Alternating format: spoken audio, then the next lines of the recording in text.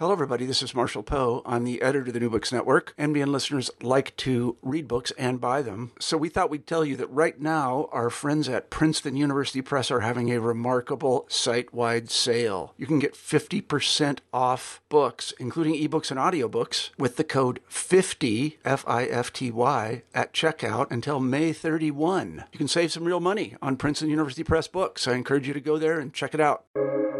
Welcome to the New Books Network. Hello, and welcome to New Books in Philosophy, a podcast channel with the New Books Network. I'm Carrie Figdor, professor of philosophy at the University of Iowa. I'm co-host of the channel along with Robert Talisse, Sarah Tyson, and Malcolm Keating. Together, we bring you conversations with philosophers about their new books in a wide range of areas of contemporary philosophical inquiry. Today's interview is with Michael Gill, professor of philosophy at the University of Edinburgh. His new book, A Philosophy of Beauty, Shaftesbury on Nature, Virtue, and Art, is just out from Princeton University Press. The third Earl of Shaftesbury was a troubled soul, negative, misanthropic, and deeply troubled by his negativity and misanthropy. In his book, Michael Gill shows how Shaftesbury's efforts to work on himself resulted in his becoming one of the first philosophers writing in English to develop an aesthetic theory. Shaftesbury conceived of beauty as order or harmony, exemplified by wild nature just as it is created by God, in sharp contrast to the prevailing 17th century European view that nature was sinful and needed to be altered for human purposes before it could be aesthetically valuable. Gill explains how Shaftesbury argued for seeing our lives as works of art and shows how he responded to critics who claimed that admiring beauty was something that only rich lords like himself could afford to do. Instead, Shaftesbury claimed, even the lowly mechanic is inherently invested in good craftsmanship and in making himself a good person. Let's turn to the interview. Hello, Michael Gill. Welcome to New Books in Philosophy. Thanks very much for having me. I'm looking forward to our conversation about A Philosophy of Beauty, Shaftesbury on Nature, Virtue, and Art, which is just out from Princeton University Press. Before we get to talking about Shaftesbury and his philosophy of beauty, tell us a bit about yourself. I mean, your own philosophical background and your interests and how you came to write this book. Thanks. Well, I didn't get into philosophy by design. I knew enough about philosophy when I went to university because I had an older brother who was a philosophy major to take a couple courses, but I had no plans to become a philosophy major. The thing that got me into it really was that I hated to be bored in my classes. I hated to be in a class where the lectures just went on, and I just found myself bored. And so I really chose classes almost entirely based on which ones I thought I wouldn't be bored in. And after a semester or two, I found myself taking more and more philosophy classes. Those were the ones that were least boring, that were most exciting. And it wasn't really a design to become a philosophy major, but somewhere around the beginning of my third year, I realized that's where it was headed, which turned out to be fine by me.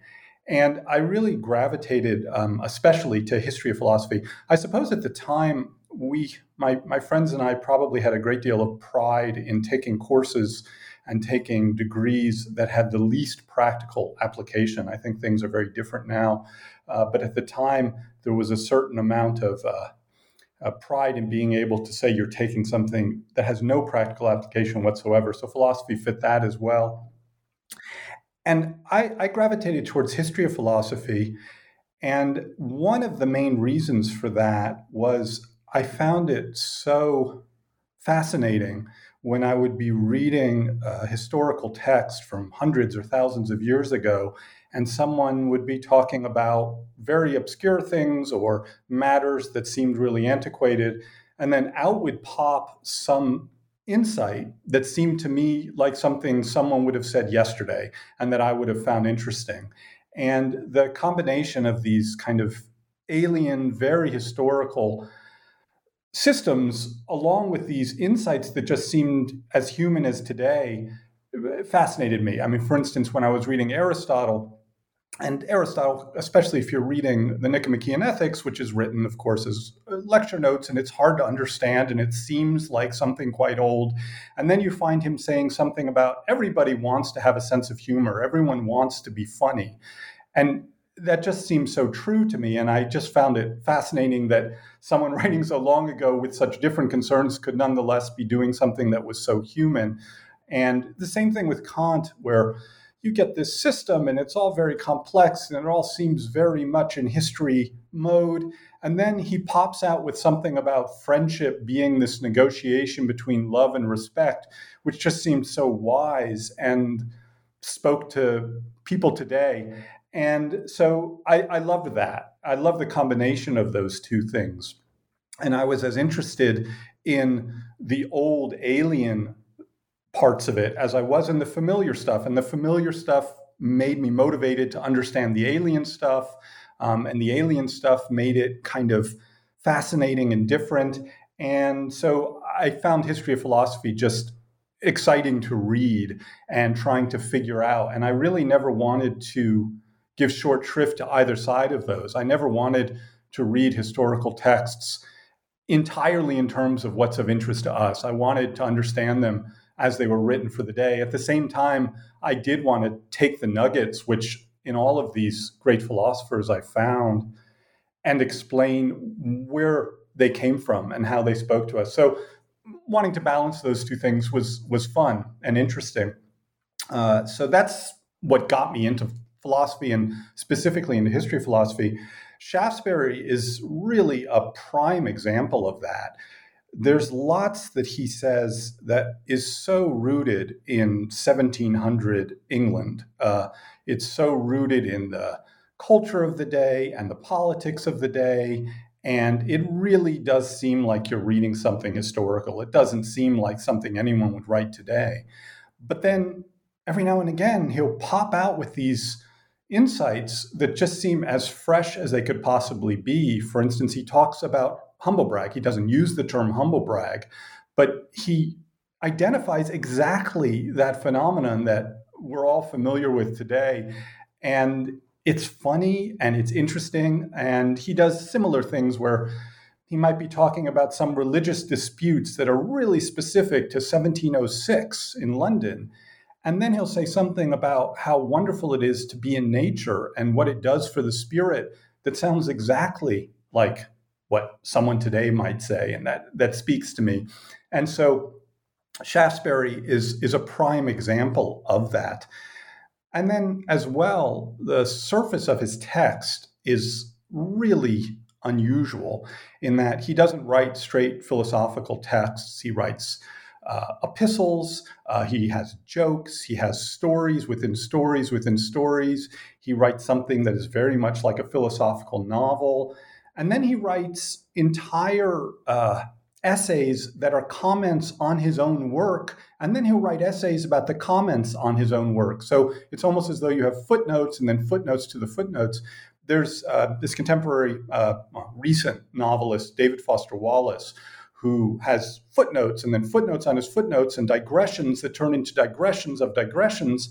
And I wouldn't say that Shaftesbury and David Foster Wallace are peas in a pod exactly, but the kind of self-consciousness, the kind of turning back on oneself that you find in David Foster Wallace or Sterne, for instance, you get that in Shaftesbury. So it's fascinating. It's hard sometimes to follow, but that made it more exciting. So that drew me into Shaftesbury. And then I guess the final thing I'll say about something that drew me into Shaftesbury is, as a person, when you read his letters and you read his private diaries, he's very negative. He's a kind of depressive person in a lot of ways, and he's an angry person in a lot of ways.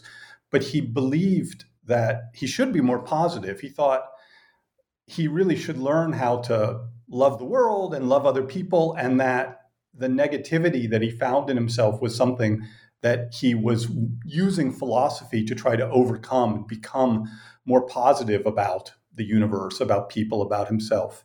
And that combination of this self-loathing and yet this attempt to not be, I found very interesting as well. So there were a lot of reasons that he ended up being someone that I really liked spending time with for a number of years while I was writing this book. Right. Well, that's very, very helpful because, a lot the book itself really does express this, both the alien aspects of Shaftesbury and then the more, familiar stuff we would recognize as a concern of today, right? And you mentioned the humble brag bit, and there's many other examples which we can get to. Tell us about Shaftesbury himself. I mean, he's that title. That's a title. I mean, Earl of Shaftesbury. It's not his name, but it's what we know him by. So tell us a bit about Shaftesbury and then how he was received in his time. Yeah, so you're right. His name is Anthony Ashley Cooper. He's the third Earl of Shaftesbury. If you spend any time in Charleston, South Carolina, there's the Ashley River and the Cooper River. And that's not a coincidence because his family were in charge of the Carolinas when they were begun. So that's his actual name. And he was called Anthony or Ashley, but he is the third Earl of Shaftesbury. His dates are 1671 to 1713. And the historically really significant figure in his early life was his grandfather, who was the first Earl of Shaftesbury, who was also Anthony Ashley Cooper, who was in his day in the 1660s and 1670s probably the most powerful politician, or at least one of the most powerful politicians in Great Britain, and was a founder of the Whig Party and was instrumental in trying to exclude the Stuarts from the throne, and who eventually laid the groundwork for the Glorious Revolution. Although his grandfather, in the end of his life, was arrested and died in disgrace. Later, he seems to have been vindicated by the Glorious Revolution, but during Shaftesbury's early childhood, he he loved his grandfather, but his grandfather was excoriated by many people in the country and eventually put into prison. He was released, but he died shortly thereafter. So his grandfather is this huge figure politically and also in Shaftesbury's own life. One of the most obviously philosophical results of this or implications of this is that the first Earl's right-hand man was a person named John Locke. And John Locke was Shaftesbury's most trusted assistant and was attached to the Shaftesbury household throughout his life. And his grandfather put Locke in charge of Shaftesbury's education. Now, Locke didn't teach Shaftesbury himself, but he found tutors for Shaftesbury, and Shaftesbury grew up with a very close relationship with Locke, and they remained very close right to the end of Locke's life. They knew each other extremely well. They were almost parts of the same family. Locke was almost like an uncle in his life. So Shaftesbury had this philosophical influence, obviously from a very early age. I mean, basically from before he was born almost, in that Locke actually arranged for the marriage that led to Shaftesbury's birth. Shaftesbury himself was very active in politics when he was young. He was a member of Parliament, and then he was a very active member of the Whig Party when he became Earl. But he was also very sickly. Probably he had asthma or some sort of respiratory disease, and the time he spent in London always made him sick, and he eventually had to withdraw from his active political life, at least partly because of health reasons. And he had to move away from London because he couldn't stand the smoke there. And he ended up moving more into philosophy, writing more philosophy, at least partly as a result of that. Sometimes I wonder whether his health was a very convenient excuse for him to move away from the politics into philosophy, and that he wanted to do that anyway. it's hard to know what would have happened if he'd been healthy, but it actually suited his personality, I think, better to be a philosopher and a writer than a politician. But he did feel a great deal of obligation to be involved in politics. That was the family business. And he really wanted to vindicate his grandfather. And so he did do that early in his life, but he withdrew later. And what he ended up doing between 1699 and 1709 is writing 5 influential philosophical works that were surprisingly popular with the book buying public. And then in 1709, 1710, he decided to put them all together into one book. So the characteristics of Men, Manners, Opinions, and Times is thought of as one book, but it's actually his bringing together of all the other things that he wrote. Why were these surprisingly popular? I guess surprising to us that someone writing about these sorts of things would be so popular. Maybe it wouldn't have been so surprising at the time. I think we would be surprised if someone writing about the philosophical issues that he addressed would become one of the most famous men of letters of his time. But when you see the way he wrote and you see how he tried to address his contemporaries, it's maybe not as surprising in the context of its time. Okay. Okay. So his philosophy of beauty, I mean, one of the strongest, I mean, if not the strongest thread that kind of goes through at least the early chapters of the book is his religious and moral, the religious / moral lens through which he looks at beauty and through which he conceptualizes beauty. So could you say a bit about this, sort of religious motivation and that way of constraining his thought, I should say, about beauty? Yeah, the book was very influential for those reasons. It was very influential for a number of reasons. It certainly had a massive impact on views of religion and the Bible and miracles. It also had a massive impact on moral philosophy, especially with regard to the moral sense and romanticism.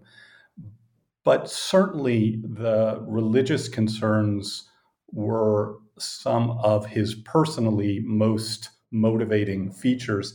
Early in his life, or at least when he was in his 20s and he was beginning to write, he very much believed that he should be feeling great love for God. He should be feeling great love for the world. He should feel gratitude.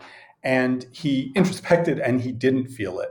He found that he was a very unhappy person and that he didn't find in himself the love for God that he thought he thought was the right thing to feel.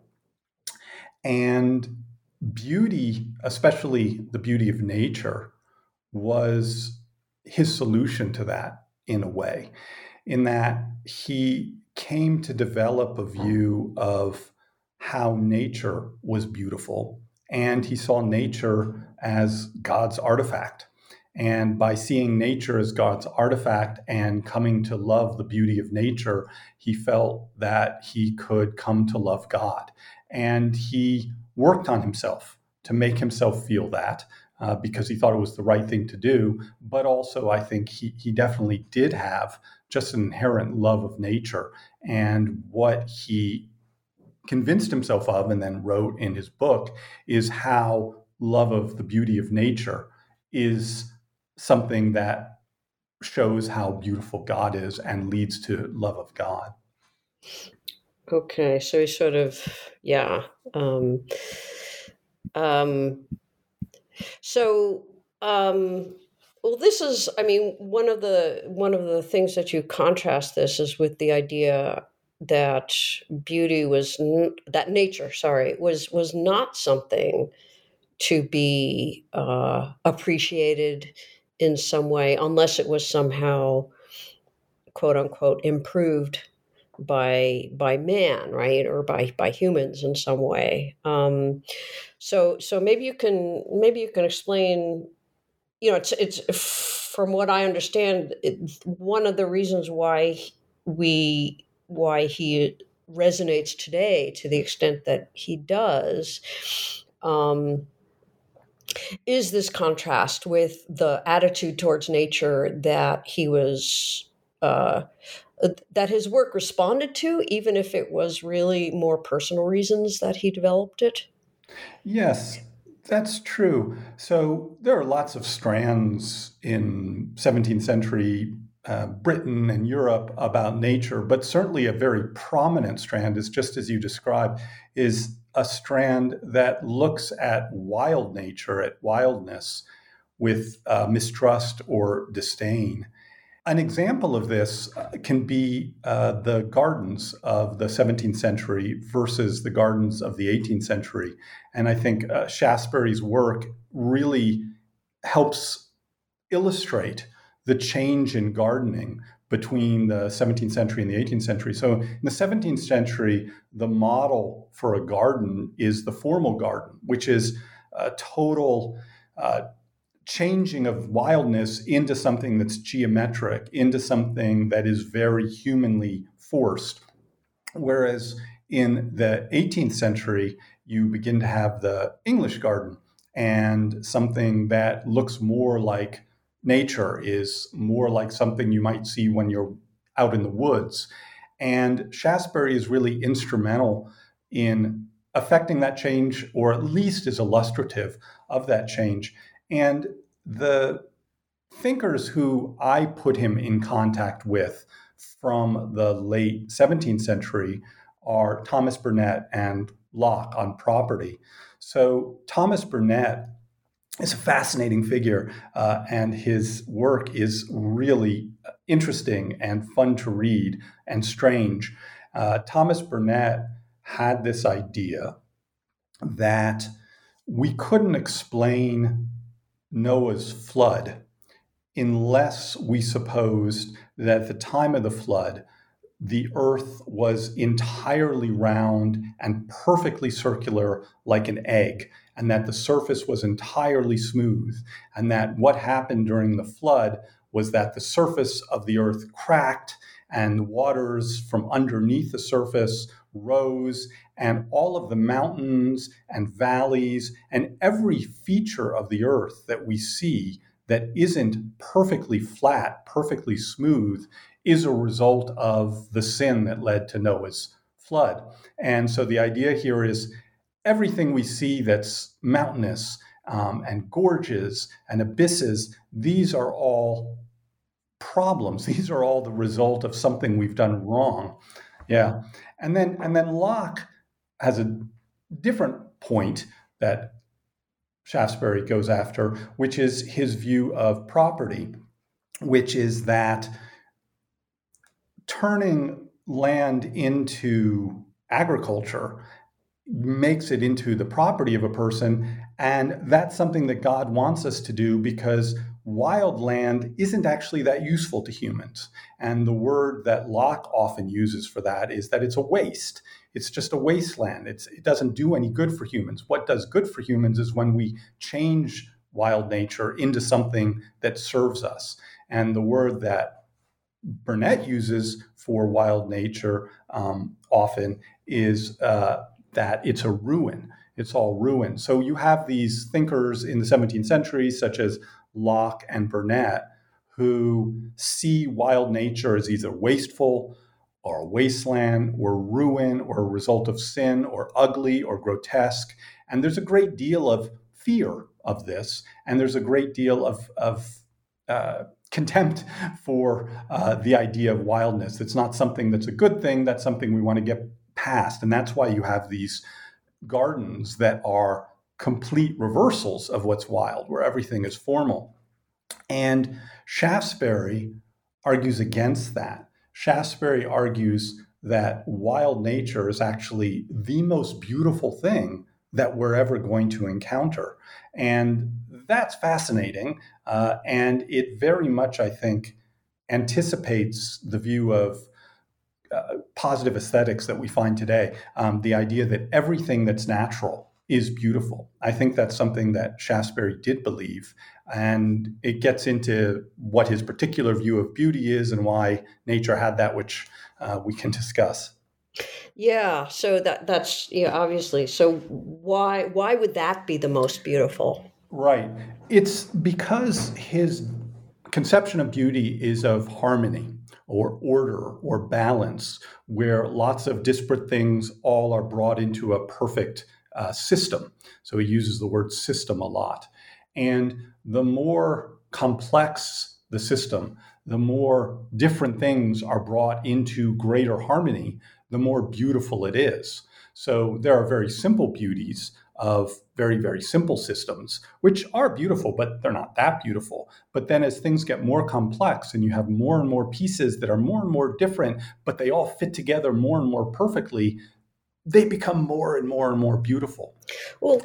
Yeah, sorry. I mean, continue, but as you go, I mean, it would seem like the the tended garden, the tended field would be a better example of that than wild nature. Yeah, so he addresses this directly. He actually speaks quite a bit about those gardens, and he says that's a very superficial. It's a superficial kind of order. There is order there. He doesn't deny it. It's not as though he thinks those are grotesque, ugly places. But what he thinks is that wild nature, when you understand it, you realize that its order is so much more complex than the formal garden. So he contrasts very explicitly the very limited kind of basic order of a formal garden versus what happens when you understand an ecosystem. Now, he doesn't use the word ecosystem, but he uses the word system. And I think if he had the word ecosystem, he would have used it because that's what he's talking about. The way all the different species fit together to create this balance. So he has this idea that all of the different plants and animals come together in this balance to keep an ecosystem in order. And that requires understanding. The problem with people like Burnett and Locke is they don't understand that. They didn't look into that. But when you look into it, you find that the order there is so much richer, so much more complex than the order of a formal garden. It's also ordered temporally and not just atemporally. It's ordered over time, the way these things develop.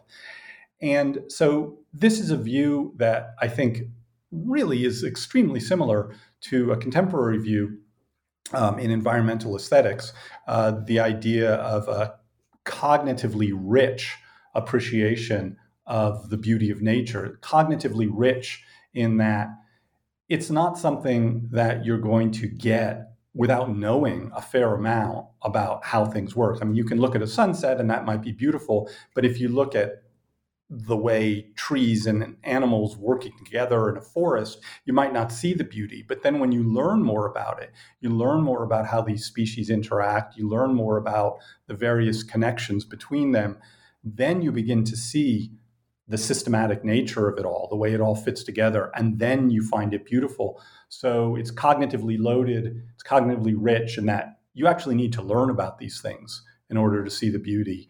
But it's also something that he thinks everything in nature eventually has, and that's this notion of, in contemporary environmental aesthetics, called positive aesthetics, which is anything natural is beautiful.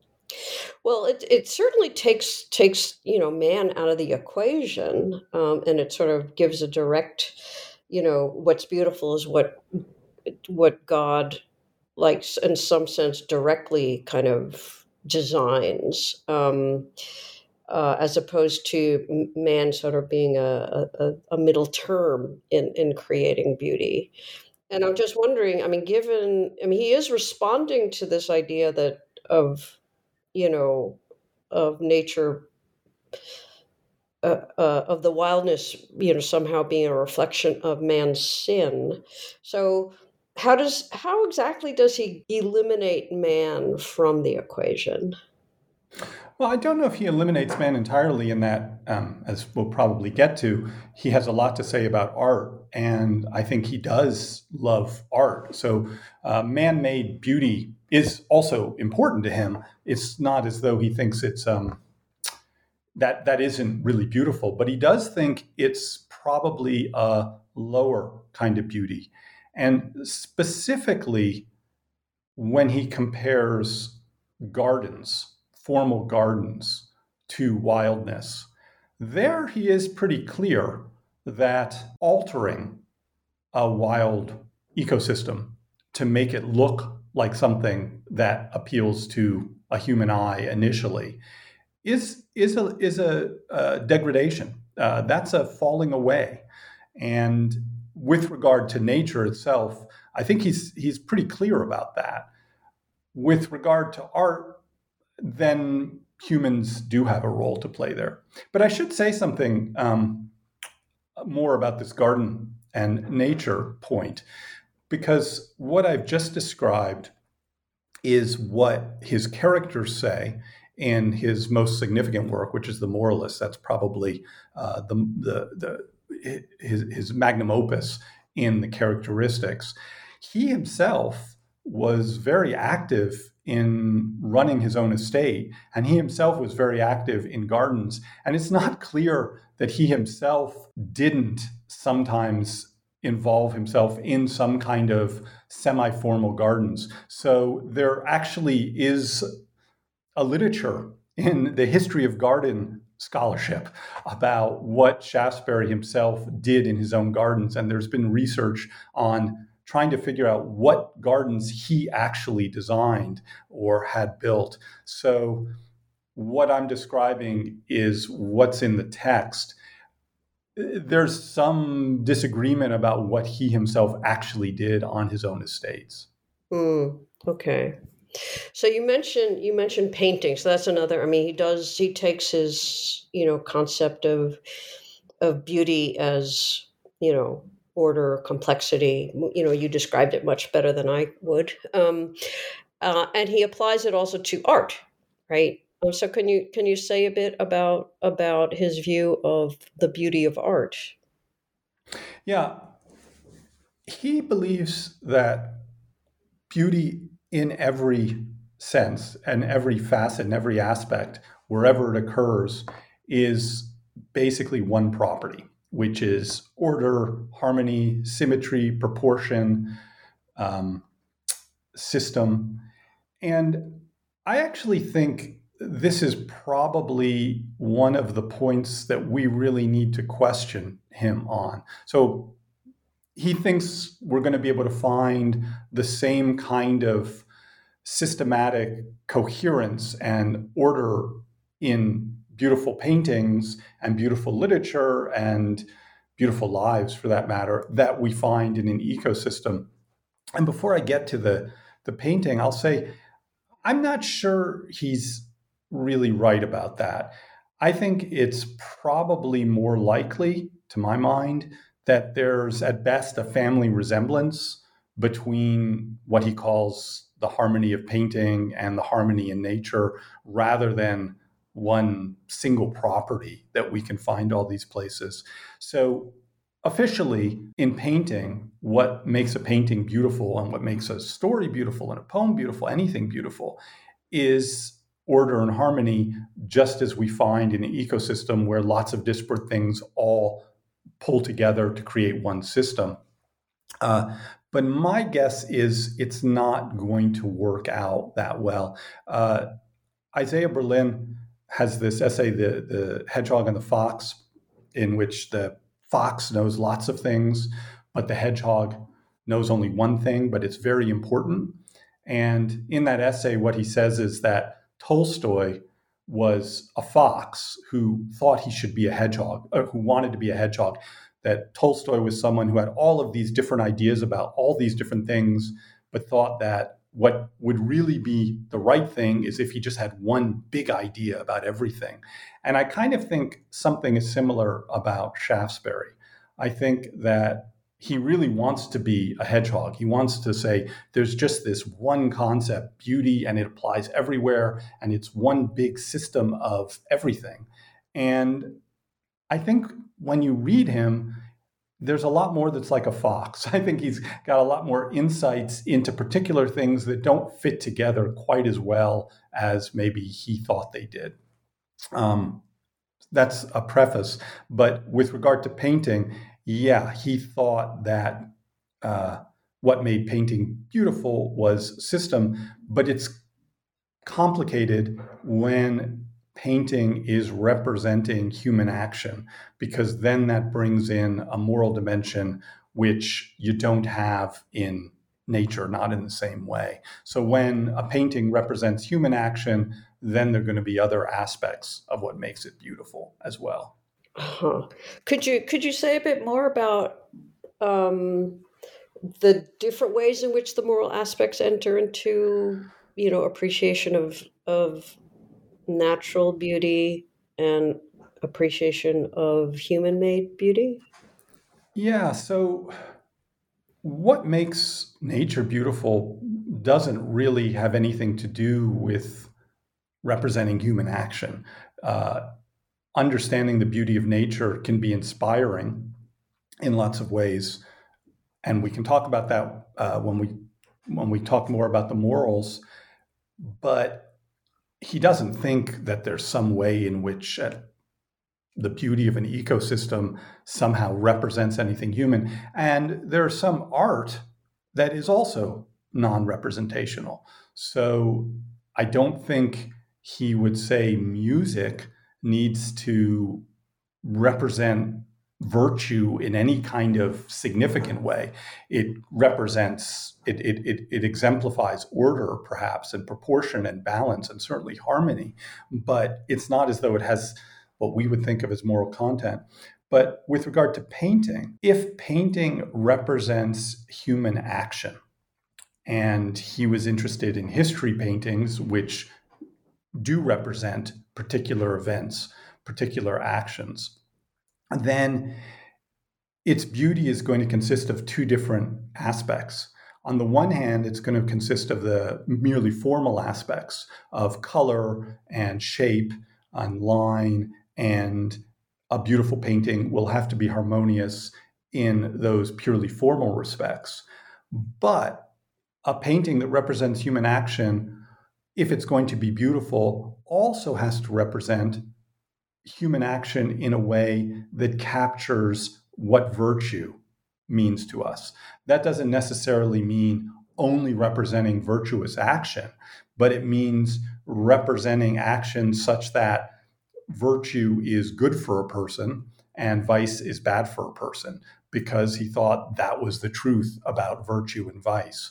So it also has to represent properly the way virtue and vice actually figure in human life. So there are the formal aspects, which it shares maybe with nature, maybe with music, but then there are also the moral aspects specific to its particular representation of human action.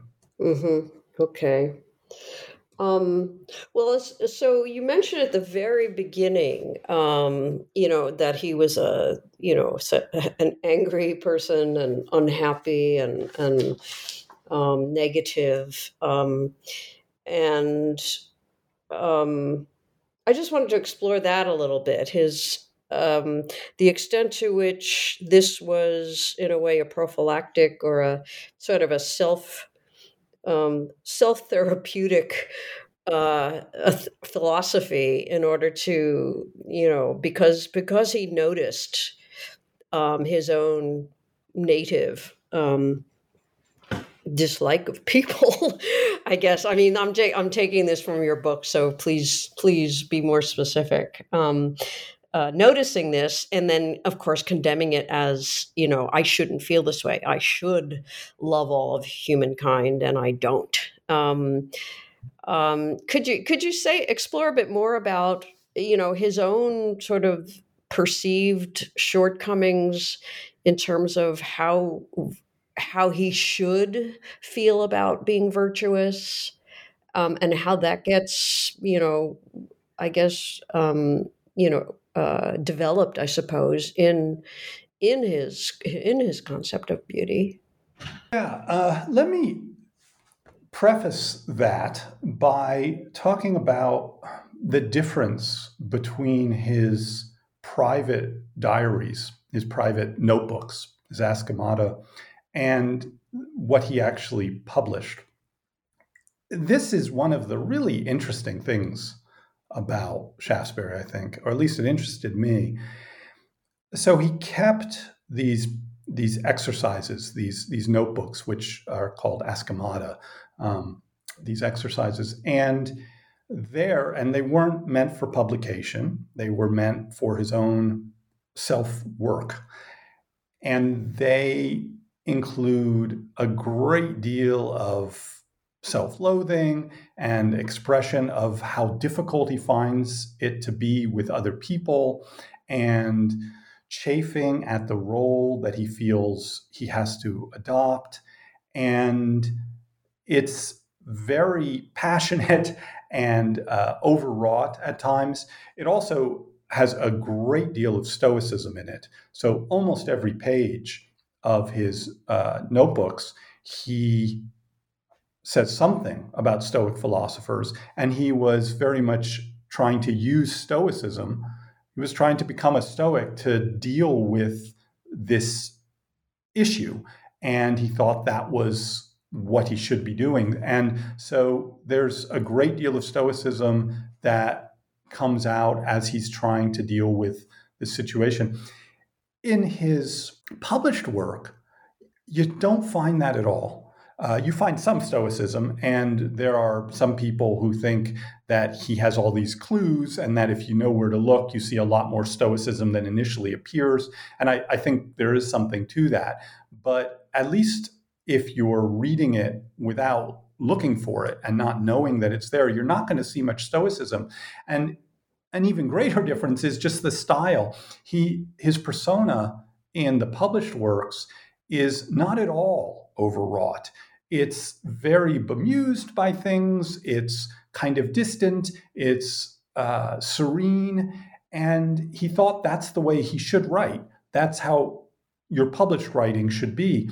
And while he was definitely working on himself, he believed, I believe, that his work should be helping other people as well. And he didn't think that that kind of overwrought writing was good for helping other people. He thought a text that was more pleasant to read, more polite, and more entertaining and wise was the way to reach people. And he thought that was the kind of writing that had to be done. And my guess is in his public life, he also was very polite. And I don't think in his public life he would have presented as the kind of person that you would expect if you read his notebooks. I think in his public life, he had wonderful manners, and for the most part, especially as he got older. So anyway, that was a preface to your question, to answering your question, but now I can't recall what the question was exactly. Well, it was just, the way in which his kind of working on himself, how his philosophy of beauty was an outgrowth of that, in a way. He thought that was a way that he could bring his emotions into line with his beliefs about what was true about the world and true about virtue, and bringing to mind the beauty of things, the beauty of nature, also the beauty of art, was a way of fashioning his emotions, making his inner self something more in line with what his rational assessment of what virtue and the way of the world really did suggest. And the beauty of nature was a big part of it, but beauty of art as well. But in addition, his notion of beauty is as much a first personal concept as it is a third personal concept. So when he's talking about beauty, he often is discussing our assessments of the beauty of other things. But more importantly, he thinks that when he's talking about beauty, he is taking the perspective of an artist who's trying to create something beautiful, not because he thought he was speaking to artists, although he did want to speak to artists, especially in his later works, but he thought we should view our own lives as a work of art. We should view our own selves as something like a work of art. And just as a beautiful physical work of art is entirely harmonious, so too, to make ourselves into something that has beauty, we need to make ourselves into something harmonious. And there are two aspects to that harmony. There's the internal aspect of bringing yourself into harmony with all of your parts. And then there's the external aspect, which is bringing yourself into harmony with the system of which you're part. And the system of which you are a part is the human species. And it's not so dissimilar to Book 4 of Plato's Republic. So Plato's notion of the just soul, of of course, is one whose parts all work together in harmony, are all a system. They all do their job. And that is really very similar to what Shaftesbury thought virtue was. And it's supposed to line up perfectly with this notion of beauty, because beauty is harmony. Beauty is all the pieces working together. So his concept of beauty certainly is supposed to explain third personal evaluations, but more importantly, it's supposed to inspire someone to try to make of themselves something beautiful, which means making of yourself something both internally harmonious and in harmony with the system of human nature. So that's the way his concept of beauty ends up being something like self-help. And Aaron Garrett has work about how much of the philosophy of the 17th century was what we might think of as self-help. And I think Shaftesbury fits perfectly into that, as Aaron Garrett himself points out really wonderfully. He really was trying to work on himself and also to produce a book that would help people become beautiful souls because it would make their lives better. And in this, again, not so dissimilar to Plato in the Republic, something very similar, at least to where you end up at the end of Book 4 of Plato's Republic. Right. So we haven't. One of the things you mention in the book. I mean, you mentioned earlier in our conversation how his family was very much involved with was it South Carolina? Well, it was just the Carolinas. The Carolinas, right? Right. Yeah. Right. Which I mean, ground zero for slavery, right? Right. And also you mentioned in the book, although not just now, his particular attitudes towards women. Mm-hmm. To what extent is this sort of self-help, being in harmony, not just the internal bits, but also with one's external environment? To what extent is he still very much a creature of his time, where there's a certain amount of expectation that non-white, non-males should, to be the virtuous exemplars of their kinds, should, obey or follow certain strictures of their behavior, that are, today, obviously, we see these as very anachronistic and in fact immoral, right? Right. Yeah. How did you see in his work? I mean, is there any struggle with this, or is he just like, of course, women and people of color and everything should be should act in a subordinate way? Yeah. Yeah. So I do not think Shaftesbury's is defensible in these regards that you're speaking of. So let me just start by saying it is not my intention to uh, defend Shaftesbury on these matters. I think what you're pointing out, his views on women and on race, are of a time in the worst sense. I don't mean that excuses what he said, but he certainly, I don't think, was ahead of his time. I will say, with that in place, he's worse on women, I think, than he is on other races.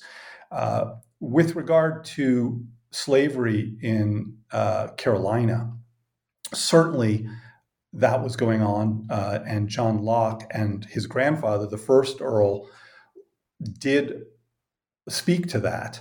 And there's various scholarly works explaining the ways they viewed slavery, and none of them did Locke and his grandfather come out smelling like roses. They don't come out well at all. Shaftesbury himself, the third Earl, R. Anthony Ashley Cooper, was involved when he was in his 20s with Carolina, and I haven't seen anything in anything I've ever read to suggest he was opposed to African slavery. So, but I haven't ever seen him defend it either. So I don't think we give him a pass on that, but he didn't actively support it or condemn it. What he did condemn was slavery of Native Americans, which was very common or was becoming common. And he thought that was atrocious. And he wrote a very long and incredibly angry letter to the leaders, to the governor in Carolina, just excoriating him for being involved in the slavery of Native Americans. Why is that? Why did he make that distinction, or how did he make that distinction? Well, he doesn't make a distinction. As I say, it's not as though he's saying this in the context of approving of African slavery. He doesn't say anything. I haven't seen him say anything about African slavery one way or another. He does have characters in his book who are Africans. Well, one Ethiopian who is just one of the characters in his book who has as much rationality and sensibility as any other character in his book.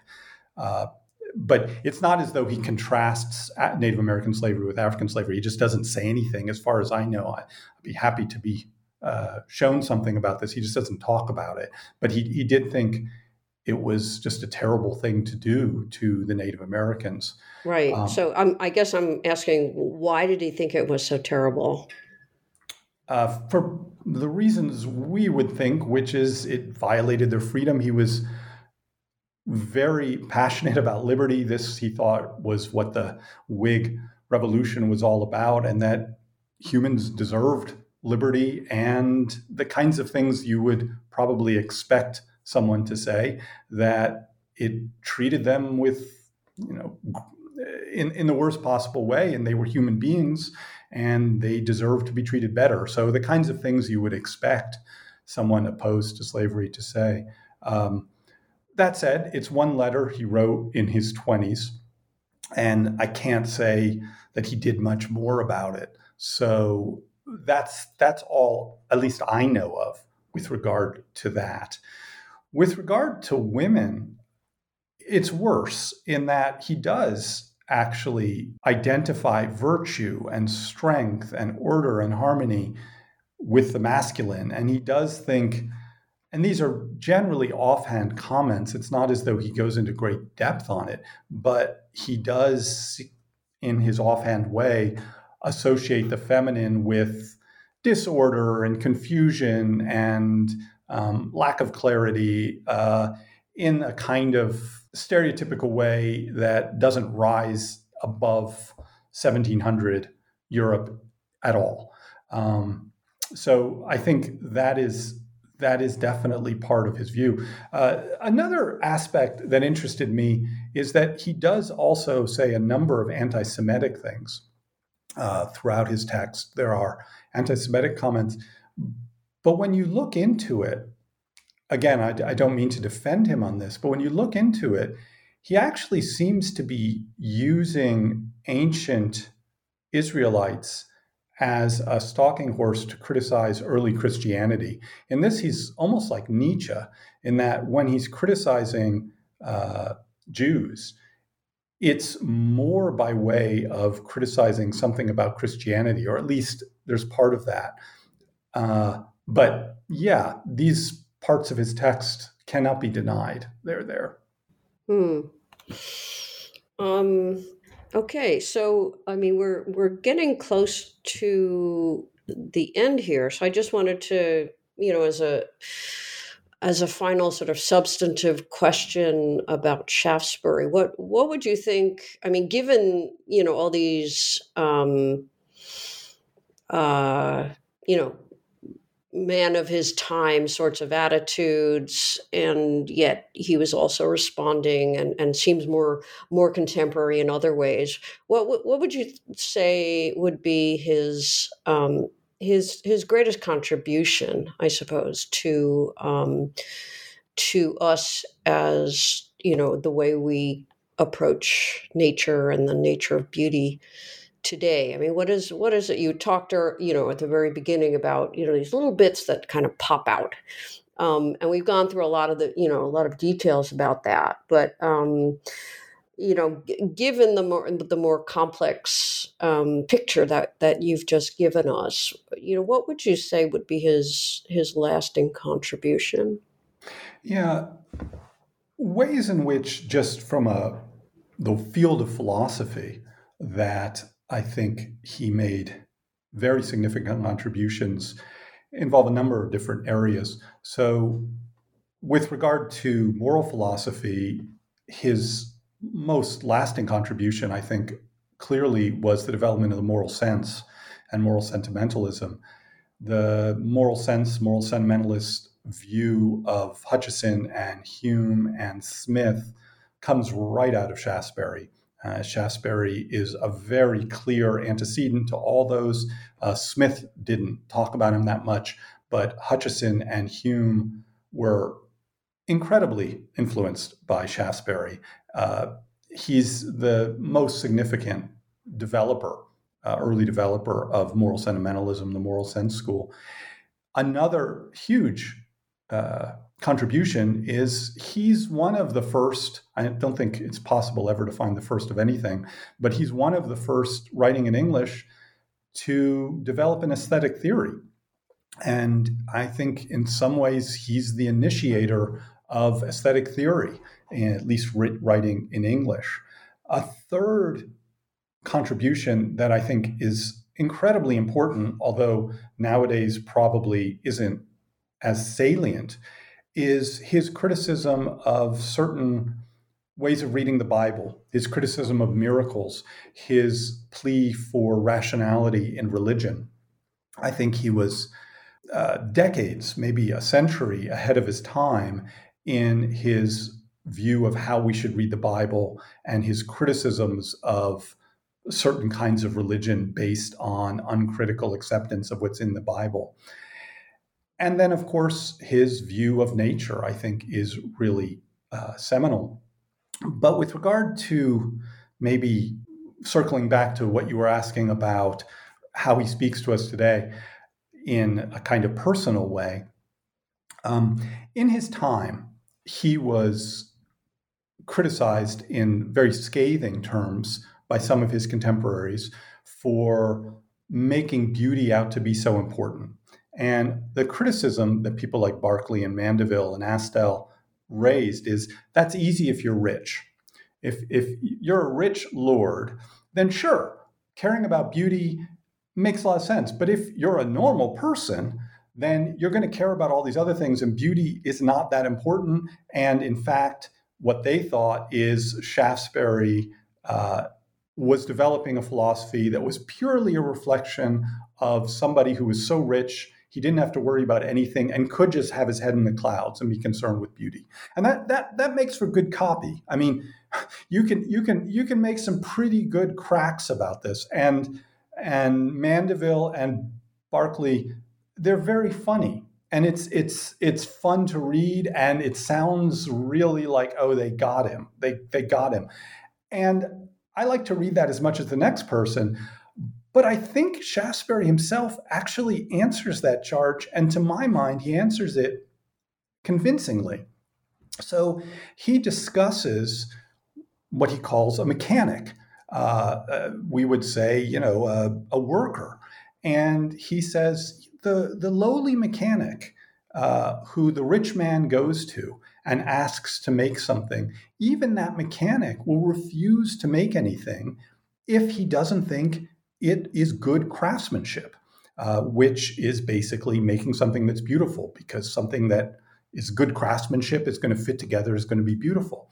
And if the rich person says, I'll pay you more for it, the craftsman will say, that's not the way I do it. I'm not going to make that. That's just not right. And his point is that everybody cares about this sort of thing. Now, maybe they don't care about history paintings. Maybe they don't care about the wilds, but people care about what matters to them being beautiful, where that means being ordered, being done the right way. And friendship is another example of this. And Shaftesbury thought, sure, it's harder if you're poor. That might be the case, but it's just wrong to say that humans don't care about this sort of thing. And it's wrong to say that your life won't be better if you don't commit yourself to trying to make of yourself something beautiful. And if you don't bring into your life this concern for order and harmony in the things that you make. So Mandeville and Berkeley can still make their cracks. And, I can sometimes feel that there is truth to it. But I think Shaftesbury's focus on how in every life, beauty, when you think of it in terms of the order and harmony of something that you make, of something that you see in nature, can enhance your life, speaks to us still. Okay, well, we're out of time, so maybe to wrap up, you can tell us a little about what's on the horizon for you. I mean, a book is done. Now what are you working on? Well, with regard to moving on in connection with this book, one thing that really interests me is how Shaftesbury's love of nature seems so similar to what so many of us today, I think, resonates so much with us today. And yet Shaftesbury's love of nature is entirely theistic. It's entirely built on the idea that nature is an artifact. And yet when we, I think, respond in what seems to be a very similar way, we, at least lots of us, don't have that thought at all. We think it's the result of evolution. We think it's the result of mindless forces and not the result of one ordering mind. And so something I'm really interested in is how those two things connect. So it seems to me there are three possibilities. One possibility is Shaftesbury was wrong. When we respond to nature, we're not responding to the order of a mind. We're responding to something that doesn't have anything to do with mind necessarily. Mind isn't involved there. Another possibility is that we're wrong and that we actually do, despite ourselves, think there's some order here that comes from a mind. But then the third possibility is actually we're different. It might seem as though we're responding to nature in the same way Shaftesbury was, but actually we're responding in a different way. And I don't know which one of those three things is right, but I am interested in trying to get at that. So that's one of the next things I'd like to figure out is what happens when we have the same response to nature that Shaftesbury did, but when Shaftesbury explains it as coming from mind, and we explain it as coming from the mindless Darwinian forces. Does anything change? Should anything change? And that's one of the projects I want to work on next. Well, that's a great set of questions, and I look forward to seeing the results of that. we're out of time at this point, but I wanted to thank you very much for taking the time to talk about your book with us. It's been a great pleasure. Great. Well, thanks very much, Carrie. This was a real joy. Okay. Thank you again. Bye-bye. Bye. You've been listening to an interview with Michael Gill, Professor of Philosophy at the University of Edinburgh. We've been talking about his new book, A Philosophy of Beauty, Shaftesbury on Nature, Virtue, and Art, which is just out from Princeton University Press. I'm Carrie Figdor.